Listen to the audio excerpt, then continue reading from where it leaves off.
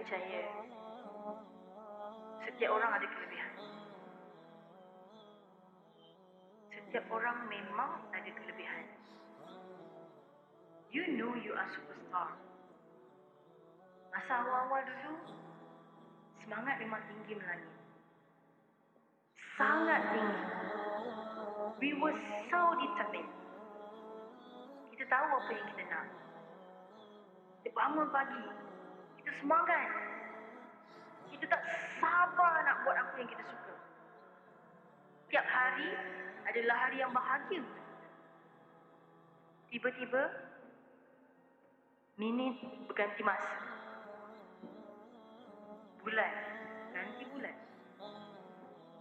Tahun berganti tahun. Kita mula penat dan mula bersoal. Why? Why is this so hard?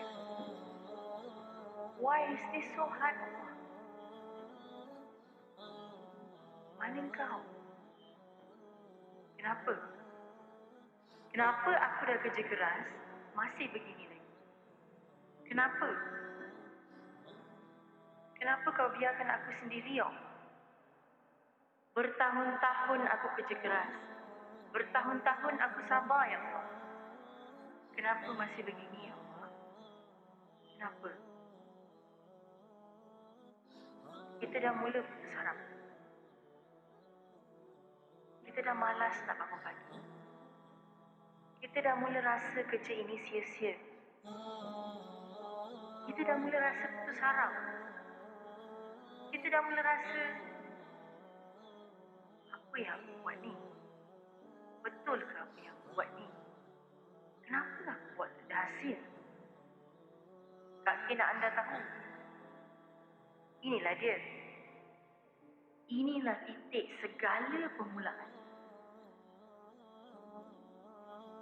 Inilah titik permulaannya. Bangkit.